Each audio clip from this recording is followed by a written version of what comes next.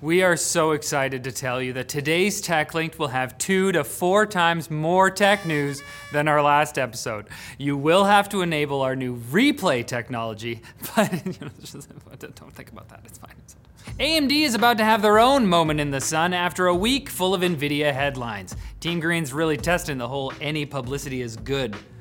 You've heard that.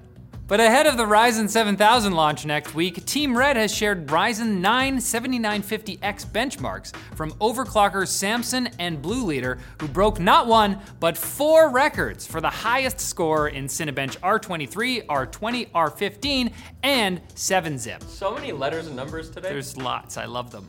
The record breaking isn't very impressive by itself, but the key detail is that it was accomplished without the use of liquid nitrogen, AKA the best part of 9th grade science class. AKA the computer world version of steroids. The overclockers used just a regular old Corsair H115i liquid cooler and cemented their place in the history of this YouTube video. It's worth noting though that the 7-zip test showed a temperature of 108 degrees Celsius, so you probably won't want to recreate their work if you get your own 7950X. Maybe just have some of the spooky ice water on hand, just in case. Splash a little on there.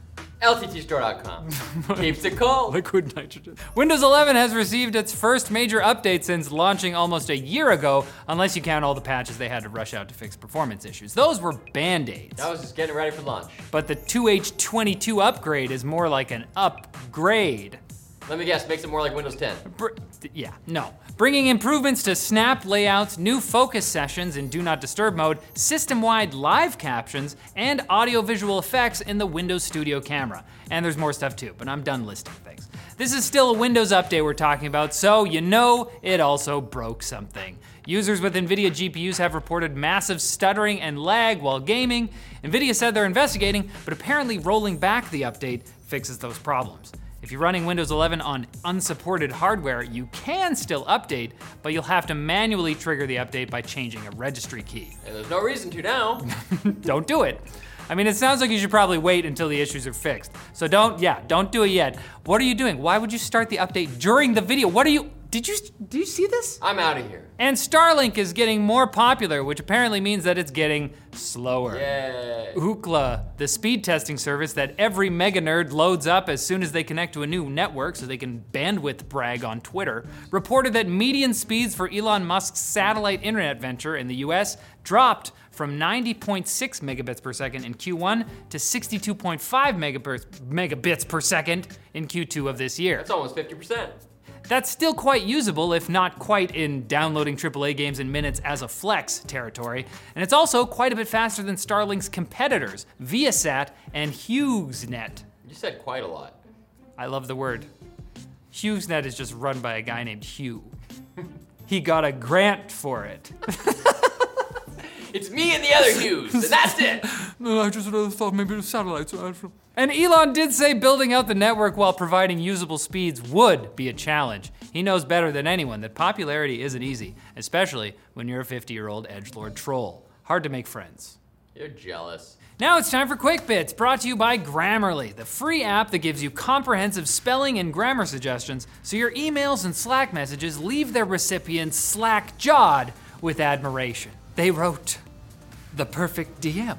Grammarly is as easy to set up as it is to use. Just install the free desktop app, log in, and start typing glorious, mistake-free messages, documents, and memos. And for more in-depth feedback, there's Grammarly Premium, which will help you rewrite whole sentences to transform their tone and clarity. You will make your professional contacts cry with joy. Go to Grammarly.com/techlink to sign up for a free account and get 20% off Grammarly Premium today. A number of people have pointed out that the main stories should be called not chunky bits, but thick bits. So Google is working on something called Project Caviar, but it's actually not for the bourgeoisie. The tech giant wants to develop 2 new media formats for HDR and 3D audio to serve as royalty-free alternatives to Dolby Vision and Dolby Atmos, which require that hardware manufacturers, including Google themselves, cheapskates, pay licensing fees. Yep, they got a lot of money. Dolby does good work for us. Yeah, I know. Open media formats would be great for the industry, but they're also kind of annoying since Dolby Atmos and Vision have almost become something of an industry standard. If a monopoly makes things easier, is it still a monopoly? TikTok's parent company ByteDance recently bought VR headset maker Pico, and now they've come out with a new device that could steal some of Meta's thunder. That's thundering about thunder. That was dumb. The Pico 4 has higher screen resolution, thinner lenses, a wider field of view, motorized IPD adjustment, and more memory than the Quest 2, and it's even a bit cheaper, starting at 430 euros. It's not coming here. Meta will be unveiling their Quest Pro headset October 11th, but it's nice to know there's an alternative product from a different company looking to collect every piece of data about you it possibly can. Now with more government. It's because they love you at the end of the day. London police say they've arrested a 17-year-old hacker that many are speculating is the same one believed to be responsible for the recent massive hacks of Rockstar's GTA 6 assets and Uber's network. If this is the hacker responsible, they claimed responsibility for both hacks and is believed to be involved with Lapsus, Naturally. the hacking group that also attacked Microsoft, Samsung, and Nvidia, among others. They're just kids. They're fooling around the internet, they're doing skateboard tricks. Let them spray graffiti on stuff, it's fine. More creative platforms have banned AI-generated images. Stock asset services Getty Images and Shutterstock Big surprise. announced that the upload and sale of images produced by new art tools like DALL-E, Midjourney, and Stable Diffusion will be prohibited. The move comes after thousands of such images were uploaded to stock photo websites en masse in what is becoming a common trend. But at least there isn't any anthropomorphic animal private parts involved in this case, I think. I haven't checked. I'll wait till this is done. The snake really should eat its own tail in this. If you're into that. And Nvidia's shenanigans may have made you even more determined to buy a used GPU, but beware.